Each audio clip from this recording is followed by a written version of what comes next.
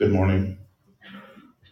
Today we again follow the order of service on page 15, and our opening hymn this morning is hymn 456, Approach My Soul, the Mercy Seat.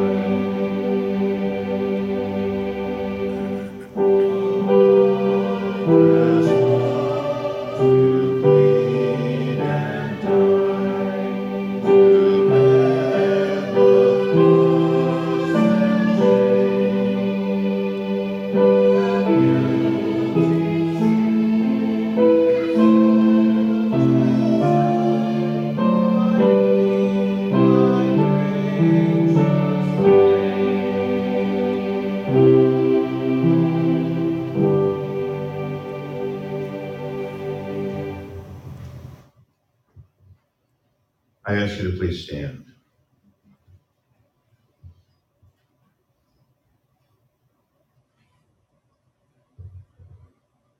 In the name of the Father, and of the Son, and of the Holy Spirit.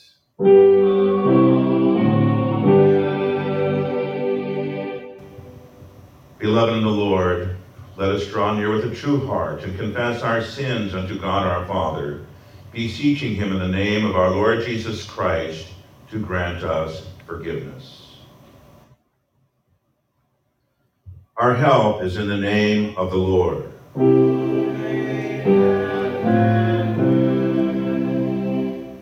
I said, I will confess my transgressions unto the Lord.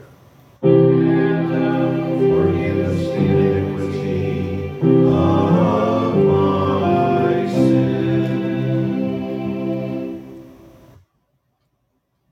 O Almighty God, merciful Father, I, a poor, miserable sinner, confess unto thee all my sins and iniquities, with which I have ever offended thee, and justly deserve thy temporal and eternal punishment. But I am heartily sorry for them, and sincerely repent of them. And I pray thee of thy boundless mercy, and for the sake of the holy, innocent, bitter sufferings and death of thy beloved Son, Jesus Christ, to be gracious and merciful to me, a poor, sinful being.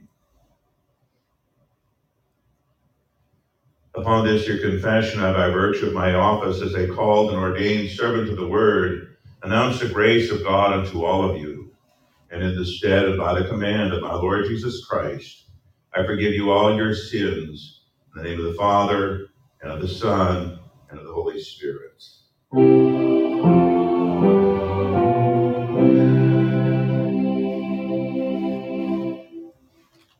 For our introit, our psalm today, I invite you to turn to the inside of your bulletin. Today we will sing responsively, men and women, the first three verses of Psalm number 5. We'll sing through it twice today. The first time maybe to learn it, and the second time to sing it. Lonnie will lead the woman's part, and I will sing the man's part.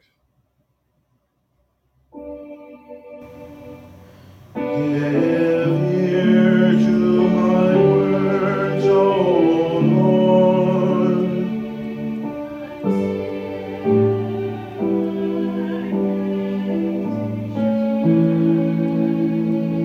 Hearken unto the voice of my cry.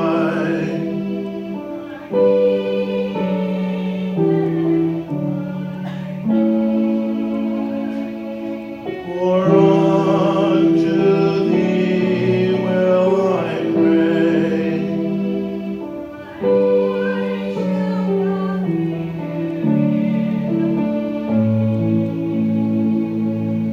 O Lord, in the morning will I direct my prayer unto thee, and will look up.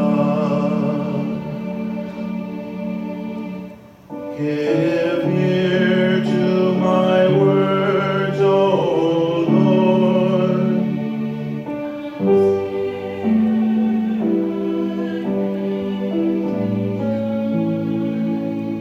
Hearken unto the voice of my cry.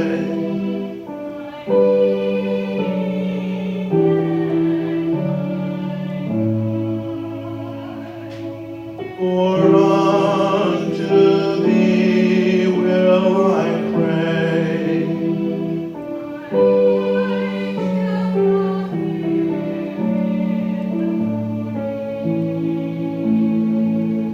O Lord, in the morning will I direct my prayer unto thee, and will look up.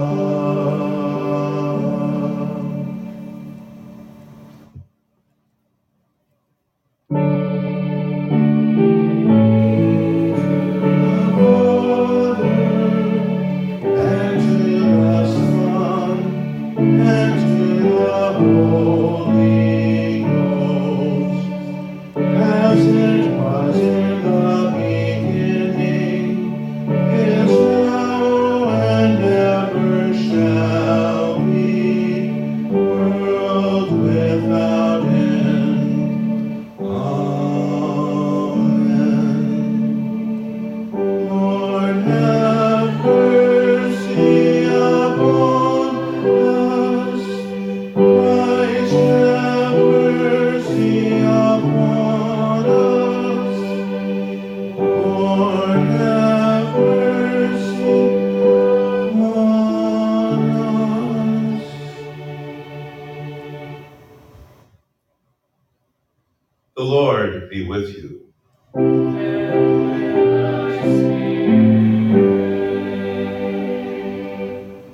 us pray.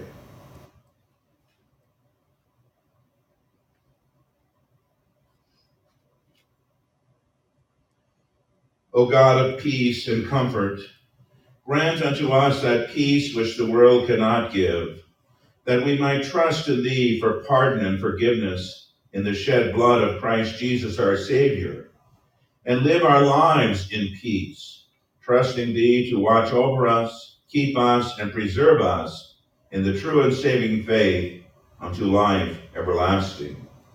Grant this unto us for the sake of Jesus Christ, thy dear Son, who lives and reigns with thee in the Holy Ghost, ever one God, world without end.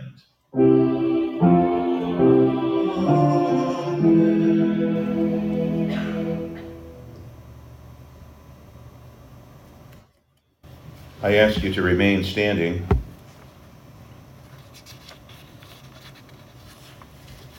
Since I will be using the entire epistle lesson for our sermon text today, I'm going to continue by reading the gospel lesson.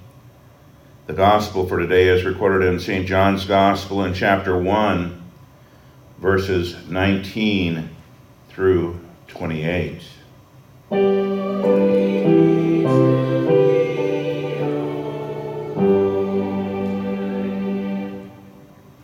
And this is the record of John. When the Jews sent priests and Levites from Jerusalem to ask him, "Who art thou?" And he confessed and denied not, but confessed, "I am not the Christ." And they asked him, "What then? Art thou Elias?"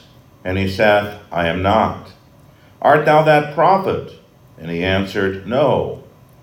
Then said they unto him, "Who art thou, that we may give an answer to them that sent us? What sayest thou of thyself?"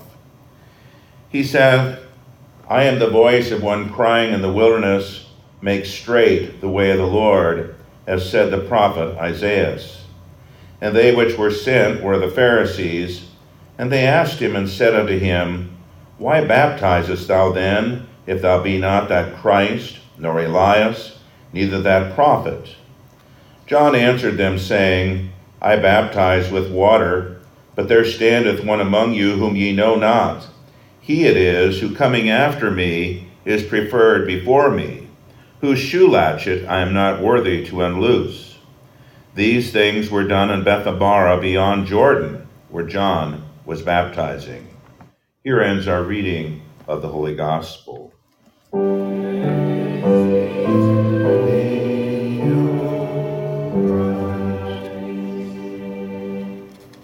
Today we confess our faith, and we will use the words of the Apostles' Creed found on page 12 in the front of your hymnal. I believe in God the Father Almighty, maker of heaven and earth, and in Jesus Christ, his only Son, our Lord, who was conceived by the Holy Ghost, born of the Virgin Mary, suffered under Pontius Pilate, was crucified, dead, and buried. He descended into hell. The third day he rose again from the dead. He ascended into heaven, and sitteth on the right hand of God the Father Almighty. From thence he shall come to judge the quick and the dead.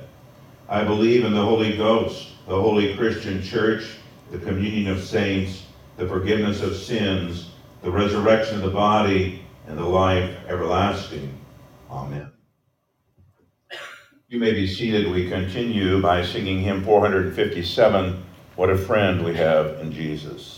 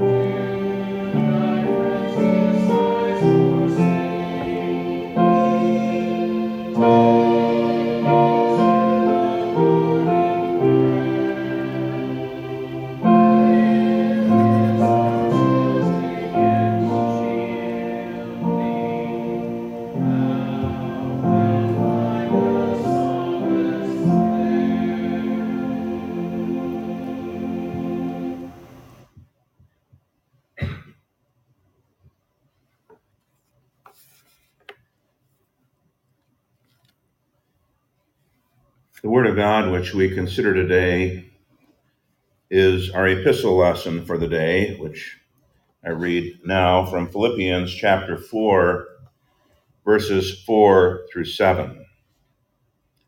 Here St. Paul writes, "Rejoice in the Lord always, and again I say rejoice.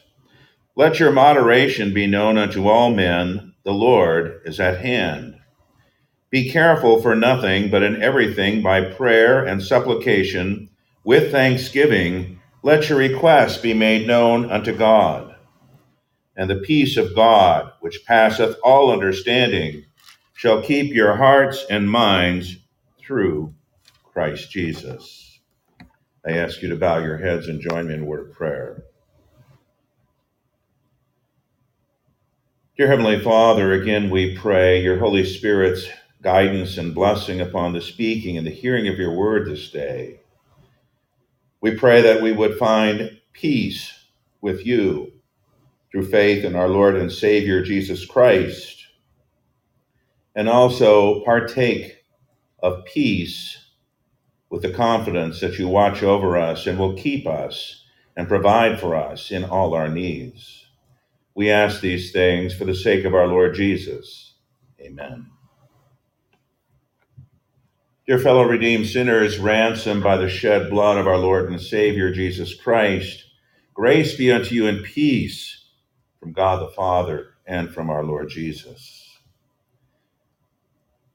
The text for today in St. Paul's letter to the Philippians comes toward the end of his letter in the 4th chapter as he gives some last instructions, and then, of course, later that's followed with his greetings.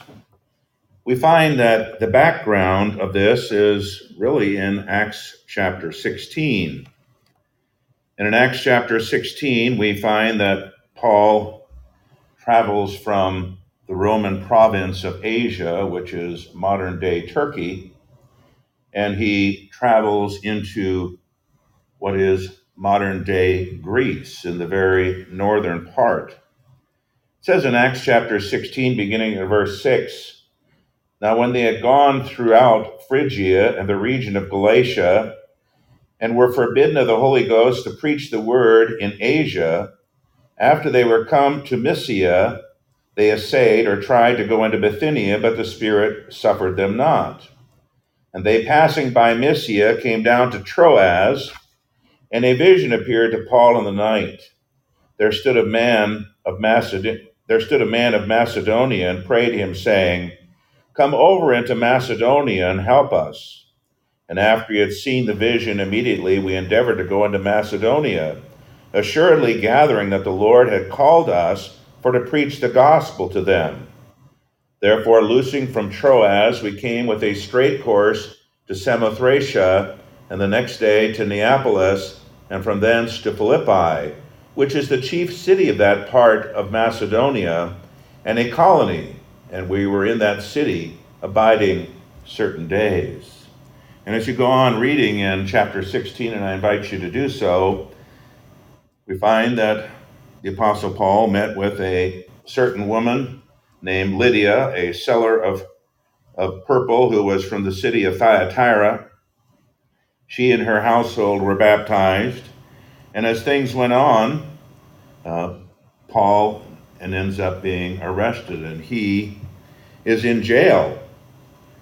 And Paul and Silas are in the Philippian jail at midnight, and they are worshiping and praising God, singing praises to God, when an earthquake comes and the doors to the jail fly open and their chains fall off, and the jailer is about to kill himself, thinking that he would be held responsible for the escape of all his prisoners. And Paul cries out, don't harm yourself, we're all here. And that night, he asks Paul, what must I do to be saved? And Paul tells him, believe on the Lord Jesus Christ, and thou shalt be saved and thine house. And that night, he took Paul and Silas home, washed their wounds because they had been beaten illegally. And They shared with him the gospel of our Lord and Savior Jesus Christ, and that very night the Philippian jailer and his household were baptized. They had come to faith in Jesus, and they wanted to be a part of God's covenant through faith in our Lord and Savior Jesus Christ. And so they're baptized. And Paul then later writes to the church, which was established in Philippi, beginning with this incident with the Philippian jailer and with the woman of Lydia of Thyatira and others who came to faith. And as he concludes this letter in Philippians chapter 4, he reminds them, first of all, in verse 1, stand fast in the Lord, my dearly beloved. He urges them to stand fast in the truth of the gospel, to hold fast to faith in the Lord Jesus Christ as the only way to be saved. He beseeches two women who are co-workers who had helped him and assisted him in his ministry, basically to get along. Apparently there was some difficulty between them. And then he says in the opening words of our text, rejoice in the Lord always. And again, I say rejoice. And so Paul urges the believers to rejoice in the Lord, even in the middle of all the troubles that they faced, the persecution that they suffered. He urges them to rejoice in the Lord, because in the Lord they had forgiveness for all their sins and a place in God's everlasting kingdom. And if you think about this command, this urging or exhortation of the Apostle Paul, who has more reason to rejoice than you and me, than believers in the Lord Jesus Christ?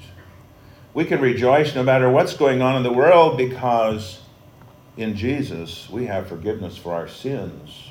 In Jesus we have a place in his eternal kingdom of heaven. In Jesus we have all the blessings of the Almighty God being showered upon us. And so with the Philippians, we rejoice in the Lord always. And as he says, again, I say rejoice. He said, let your moderation be known unto all men. The Lord is at hand. Moderation is another way of saying, instead of being, I guess, angry and, coming down on everybody, to be more of a gentle spirit, humble, not dealing with people in a forceful way, but gently leading them and guiding them in the truths of God's word. And he urges that their moderation be known among all men. And so instead of seeking to argue and to fight, they were to gently proclaim the teaching of God's word. And then he says to be careful for nothing, but in everything by prayer and supplication with thanksgiving, let your requests be made known unto God. To be careful for nothing is not to be full of cares for any reason. In the same way as, Jesus urged his followers in the Sermon on the Mount not to be overly concerned about what they're going to eat or what they're going to wear, but rather to seek first his kingdom and trust their heavenly Father to provide all these things. So St. Paul urges the believers in Philippi not to be weighed down with the cares and concerns of this life, not to worry, but whenever there's a concern, whenever there's a need, to take it, as it says here, to the Lord in prayer. In everything, by prayer and supplication, with thanksgiving, let your requests be made known unto God. We learn that as we study our catechism lessons, when we are taught to call upon him in the day of trouble, and he promises that he's going to hear us and he's going to deliver us from our trouble. And so the apostle urges them to call upon the Lord, to pray, to make requests to the Lord in every situation. And notice he says, with thanksgiving. It would make an interesting study to do, but to notice how many times in the Bible, in the New Testament especially, that it urges us to be thankful, to give thanks, to pray with thanksgiving. First of all, when we're praying with thanksgiving, of course, it indicates that we're praying in faith, because we're thankful to God and trusting God no matter how he chooses to answer our prayer. But in many ways, being thankful is kind of the opposite of not trusting and being covetous. In the book of Romans, it talks about people knowing God, knowing the truth about God, but not being thankful. And talks about how their knowledge, how they became darkened in their knowledge of God and exchanged the knowledge of the true God for their own foolishness in worshiping man and even images of animals and other created things. But they weren't thankful. They didn't acknowledge God for who he is, and that he is the one who provides all things for them, and that he is the one who provided his Son for our salvation. And I say it's kind of the opposite of covetousness, because covetousness is not trusting God to provide us with all we need. We think, we need more, so we need what our neighbor has, or we need what somebody else has, and we're not satisfied with what God gives us. And it's called idolatry because it is not trusting in the Lord God. To be thankful is to trust that no matter how God answers our prayers, it is good and best for us. It is what we truly need. If you think of that Bible passage in Romans chapter 8, which we'll refer to again a little later, that all things work together for good to them that love God and are called according to his purpose. That however God answers our prayer, we know he is working for our good because he seeks our salvation. He seeks to keep us in the faith unto life everlasting. And then our text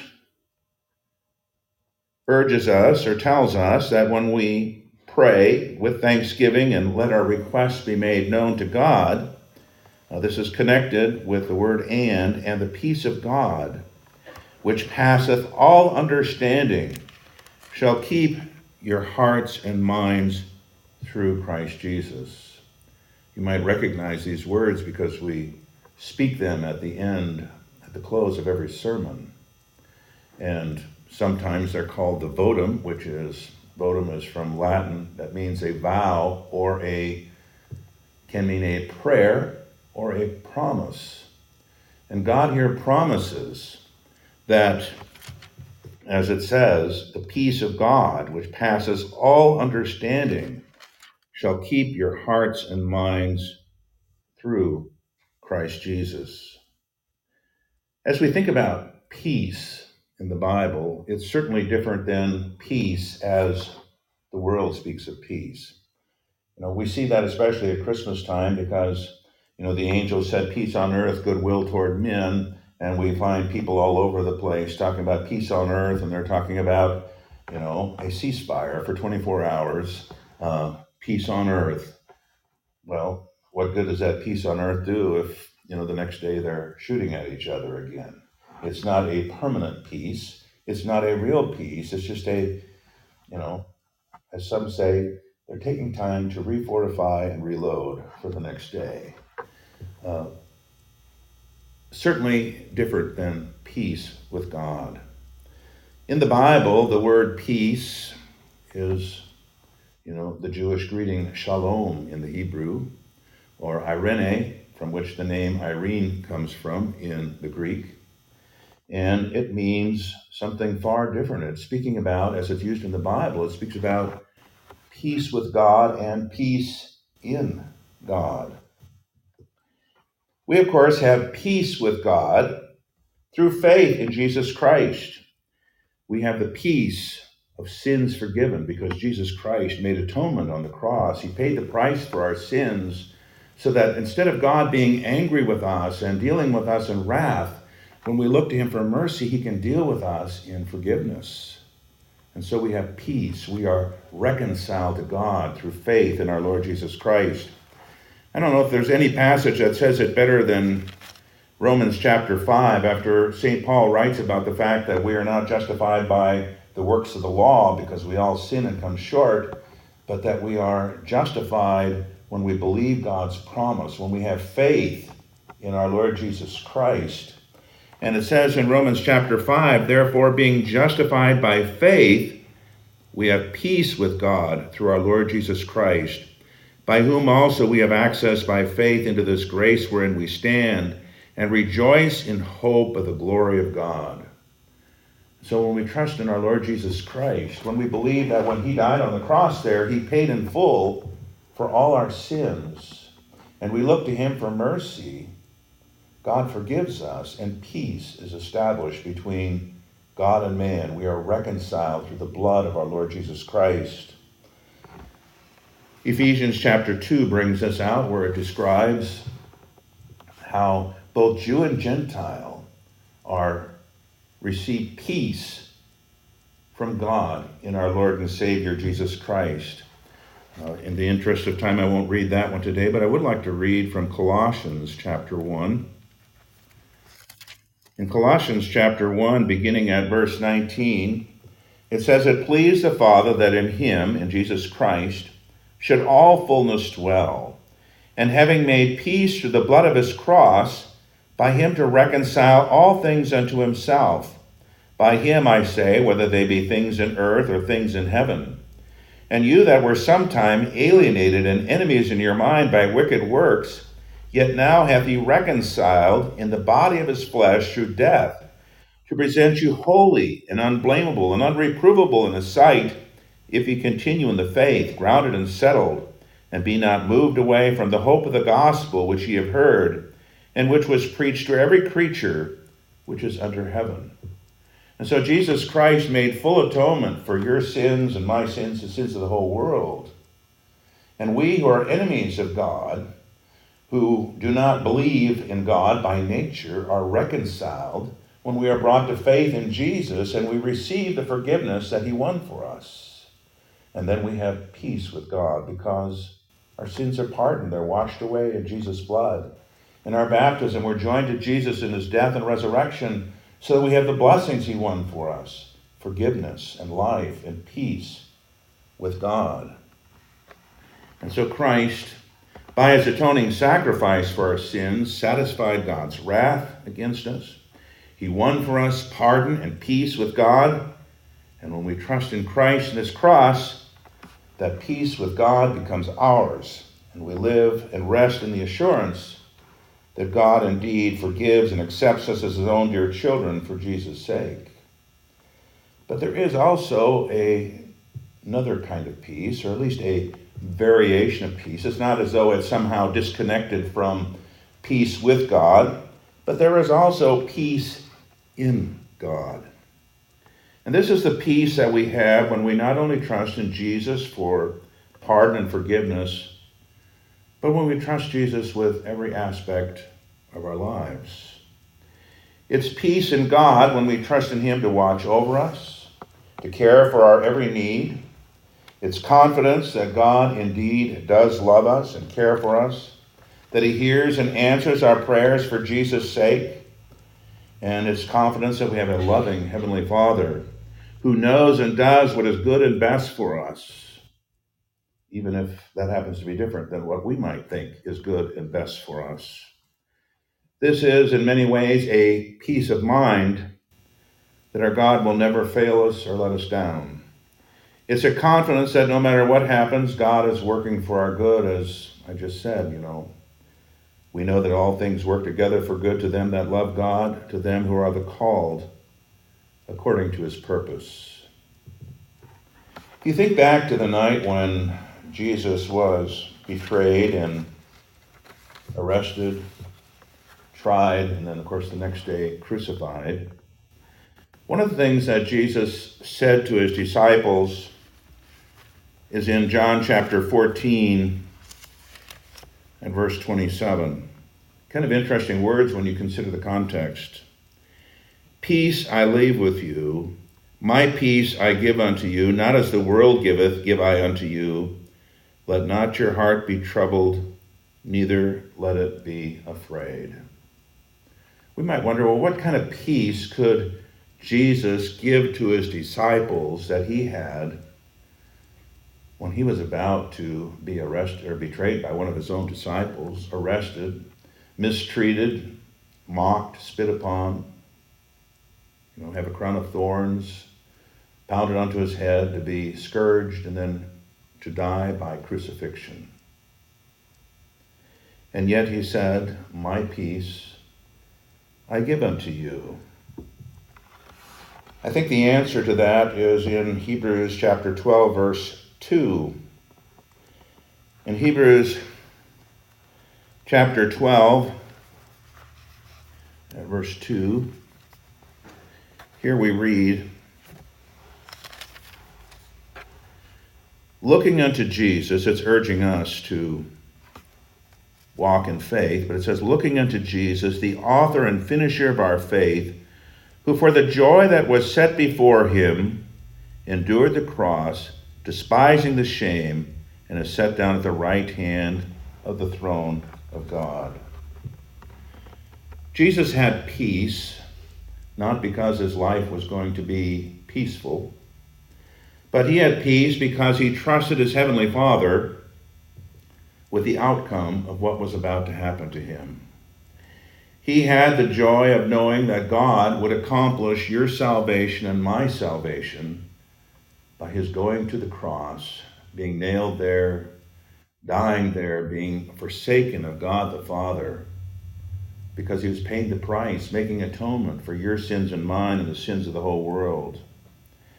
And so in the middle of all that he had to endure, he had peace because he knew the outcome. Again, if you have time, read in Isaiah chapter 53. After you read all the passages which talk about the suffering that Jesus would endure, look at the end of the chapter. It speaks of him seeing the outcome, seeing the many who are reconciled, justified through faith in his shed blood. And so our Lord Jesus had peace even in the midst of what would be terrible unpeacefulness or chaos or sorrow or persecution, because he knew that God the Father would accomplish our salvation and that he would raise him up and glorify him.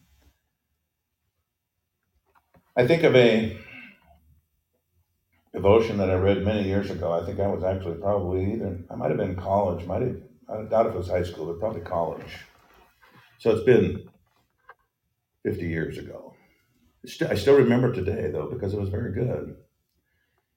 The devotion said that two artists were given a canvas and asked to paint a rendition of perfect peace. First artist goes to work and he draws this beautiful, serene picture. It could be whatever you want, whether it's mountains or valleys, and everything peaceful and quiet and just perfect.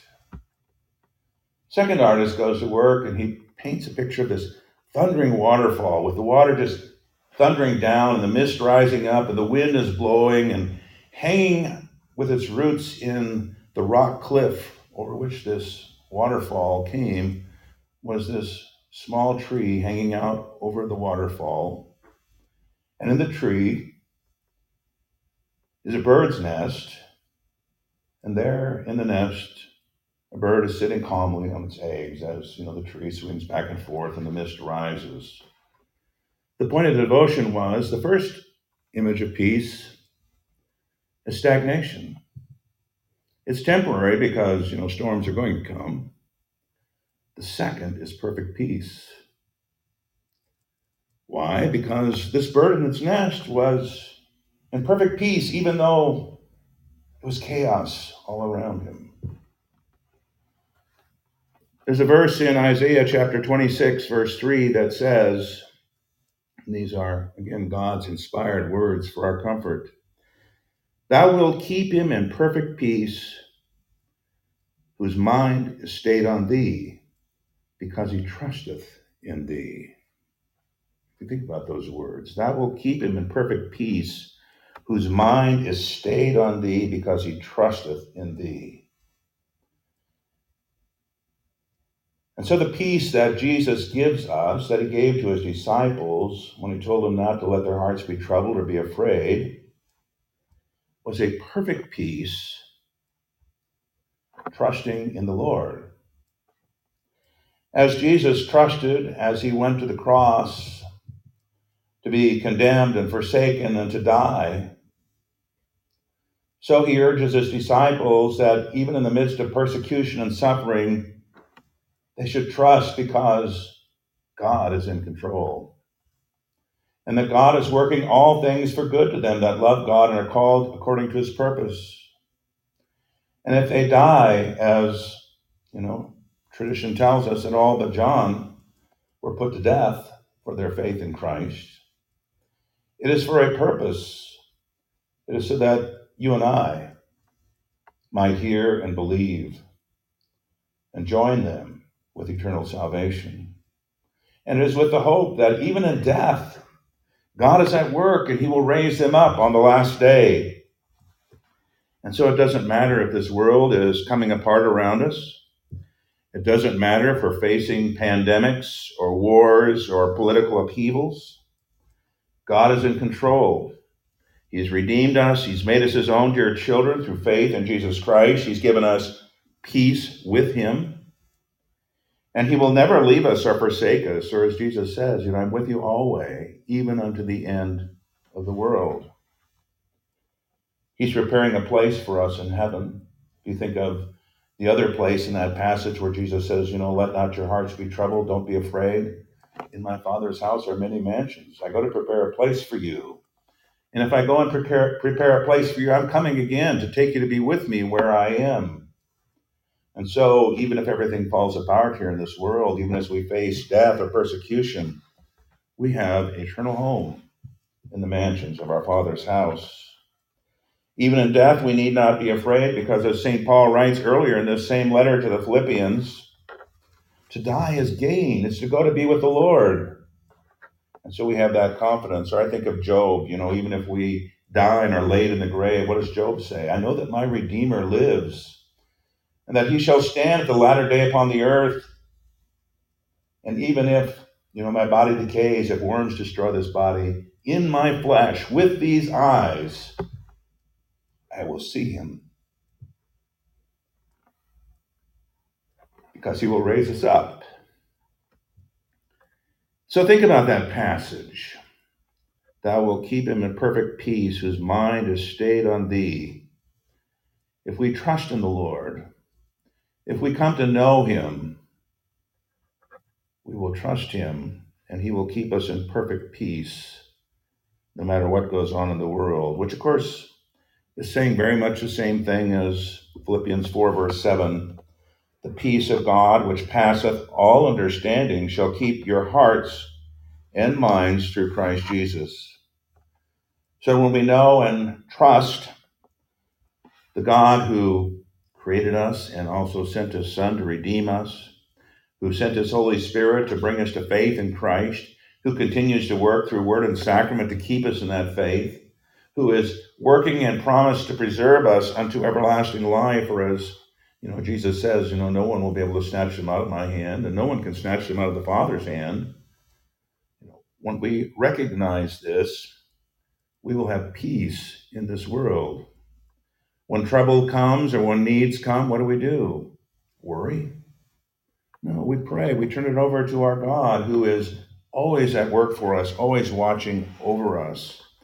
So when we make use of the privilege won for us by Christ Jesus and his death on the cross, when we take our troubles and concerns to the Lord God in prayer and give him thanks for his answer, no matter how good it appears to us, we have peace no matter what the outcome. We have the confidence that God is in control, that as our loving Heavenly Father, he is working for our good. And it's certainly fitting that we use these words at the end of every sermon, because the sermons are there in order to, through the Word of God, give us such peace, to assure our hearts that in Jesus Christ there is forgiveness, and to assure our hearts that God is working for our good in all things and will keep us unto everlasting life. And if we want to know, how can we have this peace? The key really is to know God and to know Jesus Christ, whom he has sent. And how do we know God? And how do we know Jesus Christ? It's not just knowing all the facts about him, but it is reading and studying the scriptures so that God may reveal himself to us and we may truly come to know him and what he has done for us in his Son, Jesus Christ. That we may truly come to know his great love for us, his care for us. So through the hearing and reading of God's word, the Holy Spirit strengthens our faith. He reveals to us who it is who watches over us and keeps us. And he gives us a peace that is beyond all understanding. How could Jesus have peace on the night when he was going to the cross and he knew what was going to happen? How could the apostles have peace knowing, they may be beheaded tomorrow or be crucified? How can we have peace when we face the hour of our death? It's because we know and we believe that in Jesus we have forgiveness and that God has everything in control. He's working for our good and he will preserve us and safely bring us into his heavenly kingdom. And so now the peace of God, which passeth all understanding, shall keep your hearts and minds through Christ Jesus. Amen. God give you peace with him and in him. Amen. I ask you to please stand.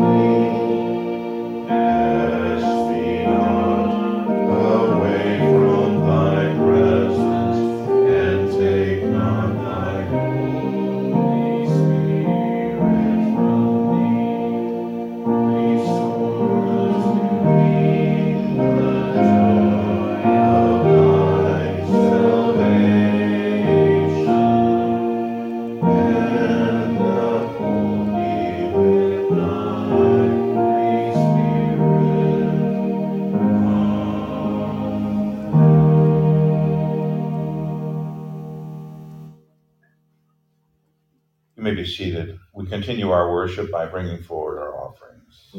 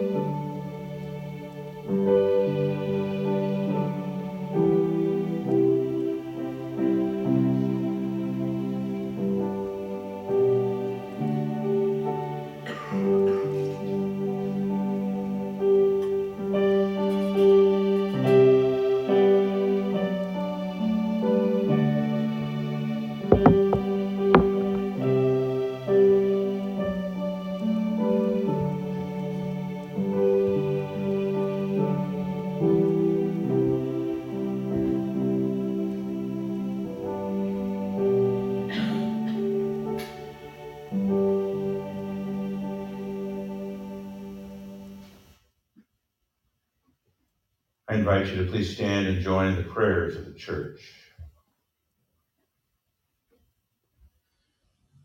Heavenly Father, throughout this Advent season, we have heard that Christ has come in the flesh, that he comes to us today in word and sacrament, and that he will come again in glory to judge the living and the dead. Guide us by your Holy Spirit that we may be kept firm in your word and faith until we are received into your eternal kingdom. Lord, in your mercy, hear our prayer. God of faithfulness, You have fulfilled your promises by sending the Messiah. Grant that we may celebrate the birth of Christ by hearing the word, singing your praises, and receiving his body and blood. Lord, in your mercy. Hear our prayer. Almighty Father, you uphold all creation by your hand. Preserve for your church and for future generations the institution of marriage between one man and one woman, which you established even before Adam and Eve's fall into sin, that your church may be blessed with many children, and that our families may reflect the order of your creation. Lord, in your mercy. Hear our prayer. Lord of all, govern the nations of the world, establish peace in every place, and scatter the people who delight in war. Feed the hungry with good things and be their helper. Lord, in your mercy. Hear our prayer. Grant all women with child and all mothers with infant children increasing happiness in their blessings. Look with compassion on the lonely, the depressed, the despairing. Grant healing to the sick and give to the anxious and dying comfort. Comfort all who mourn with the certain hope of the resurrection. Lord, in your mercy. O Lord, fill us with joy as we approach your altar this morning to receive the body and blood of Christ. Give us the peace that surpasses understanding and gladness that no man can take from us, and the hope that does not fade away. Lord, in your mercy. Lord God, Heavenly Father, your love invites us to rejoice in your goodness in every circumstance of life. Teach us the joy that comes from knowing your Son, Jesus Christ, our Lord, and eagerly expecting his gracious visitation through the same Jesus Christ, your Son, our Lord, who lives and reigns with you in the Holy Spirit, one God, now and forever. Amen. You may be seated. We continue by singing hymn 358, Lamb of God, we fall before thee.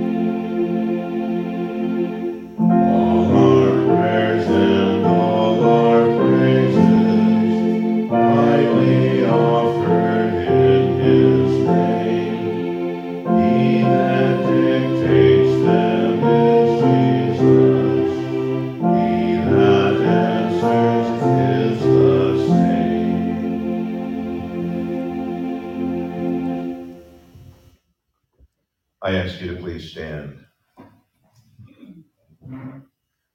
The Lord be with you.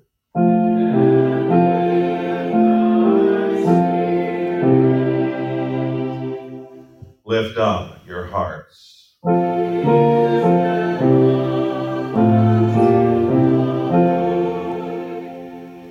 Let us give thanks unto the Lord our God.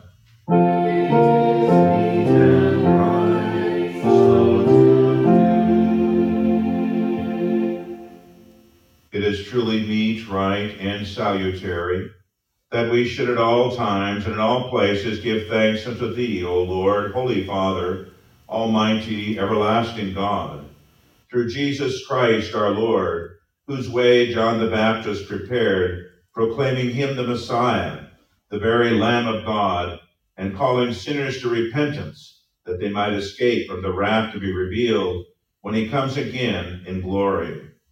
Therefore, with angels and archangels, and with all the company of heaven, we laud and magnify thy glorious name, evermore praising thee and saying,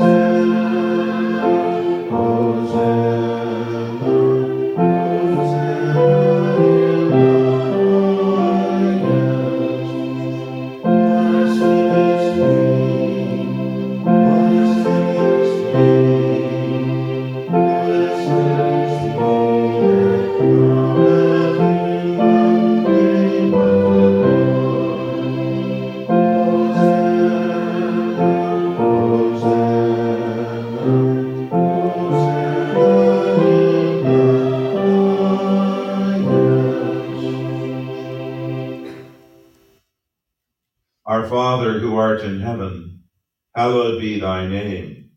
Thy kingdom come, thy will be done on earth as it is in heaven. Give us this day our daily bread, and forgive us our trespasses, as we forgive those who trespass against us. And lead us not into temptation, but deliver us from evil. Thine is the kingdom, and the power, and the glory forever and ever. Amen.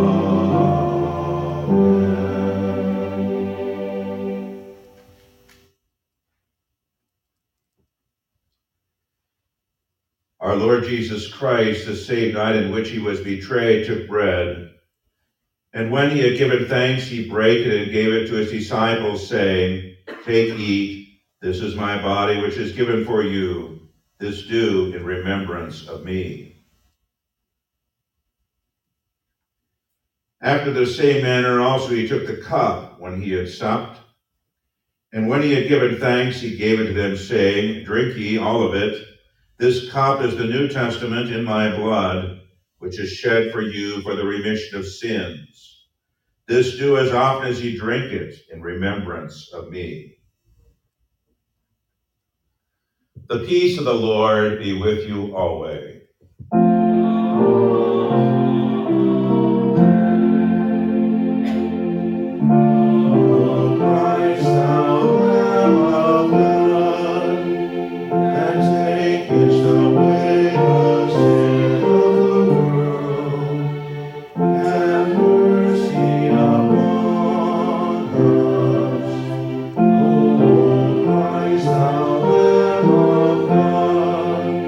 Let's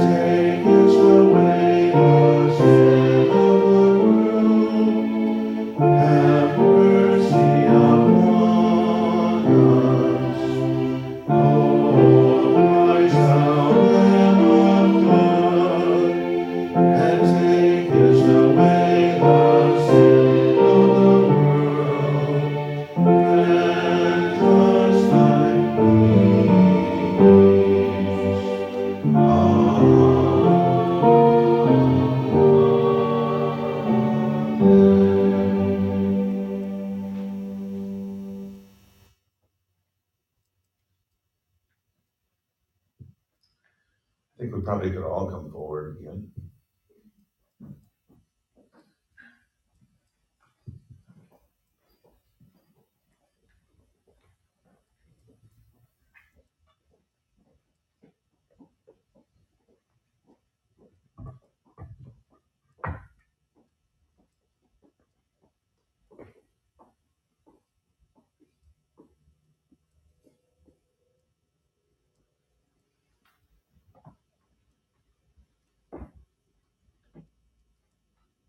Take and eat. This is the true body of our Lord and Savior, Jesus Christ, given into death for all your sins. The Lord bless you and keep you in his baptismal grace. Take and eat. This is the true body of our Lord and Savior, Jesus Christ, given into death for all your sins. Take and drink. Take and eat. This is the true body of our Lord and Savior, Jesus Christ, given into death for all your sins.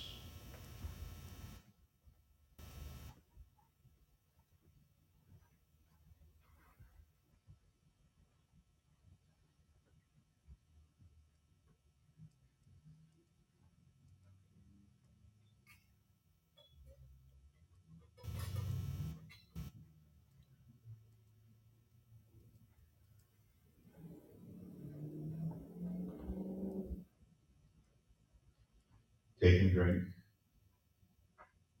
This is the true blood of our Lord and Savior, Jesus Christ, shed for the remission of all your sins. Take and drink. This is the true blood of our Lord and Savior, Jesus Christ, shed for the remission of all your sins. Take and drink. This is the true blood of our Lord and Savior, Jesus Christ, shed for the remission of all your sins.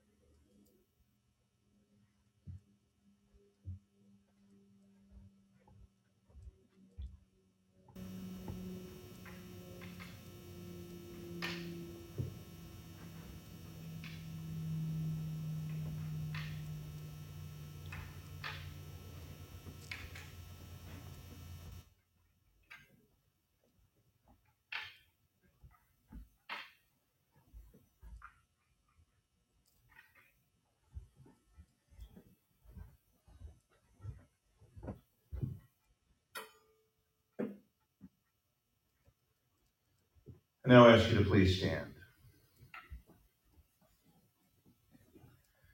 Now may this holy body and precious blood of our Lord and Savior Jesus Christ strengthen and preserve you in the true faith unto life everlasting. Depart in peace, ye of good cheer. Your sins are forgiven you for Jesus' sake. Amen.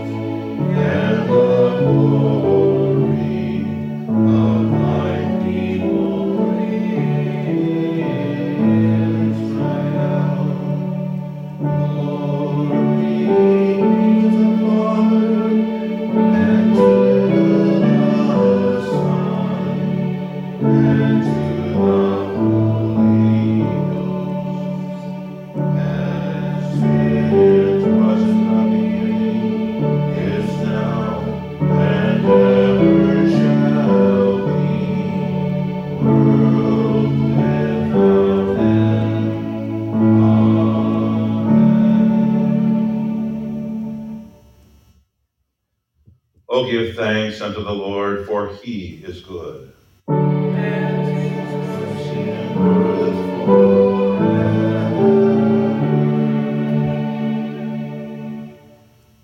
O God, the Father, fount and source of all goodness, who in loving kindness did send thine only begotten Son into the flesh, we thank thee that for his sake thou hast given us pardon and peace in the sacraments.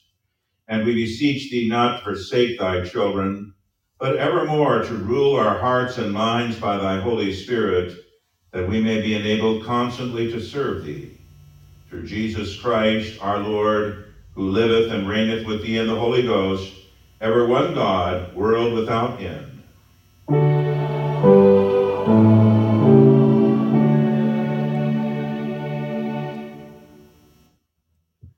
The Lord be with you.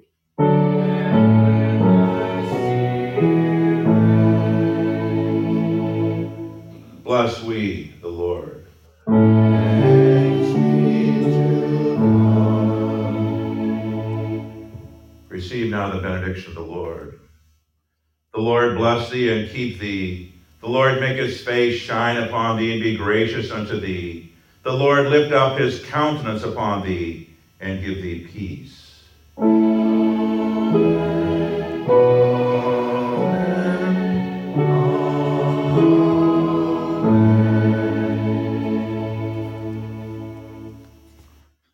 You may be seated. We close our worship by singing hymn 73, Lift Up Your Heads, Ye Mighty Gates, and we're going to use a third tune.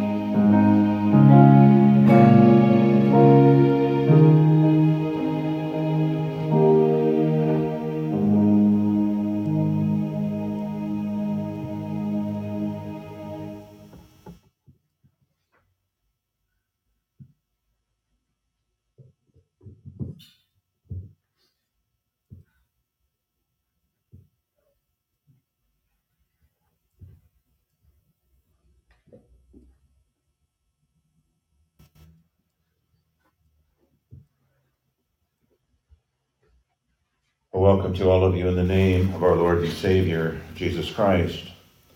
The only announcements today are our Christmas Eve and Christmas Day service. We had our Advent evening services, and so the next service is 7 o'clock on Christmas Eve, and then we meet for our regular times on Christmas Day for Sunday School Bible class at 8:30 and worship at 10. And hope all of you can make it and join us for those. God's richest blessings to all of you in your Lord Jesus Christ.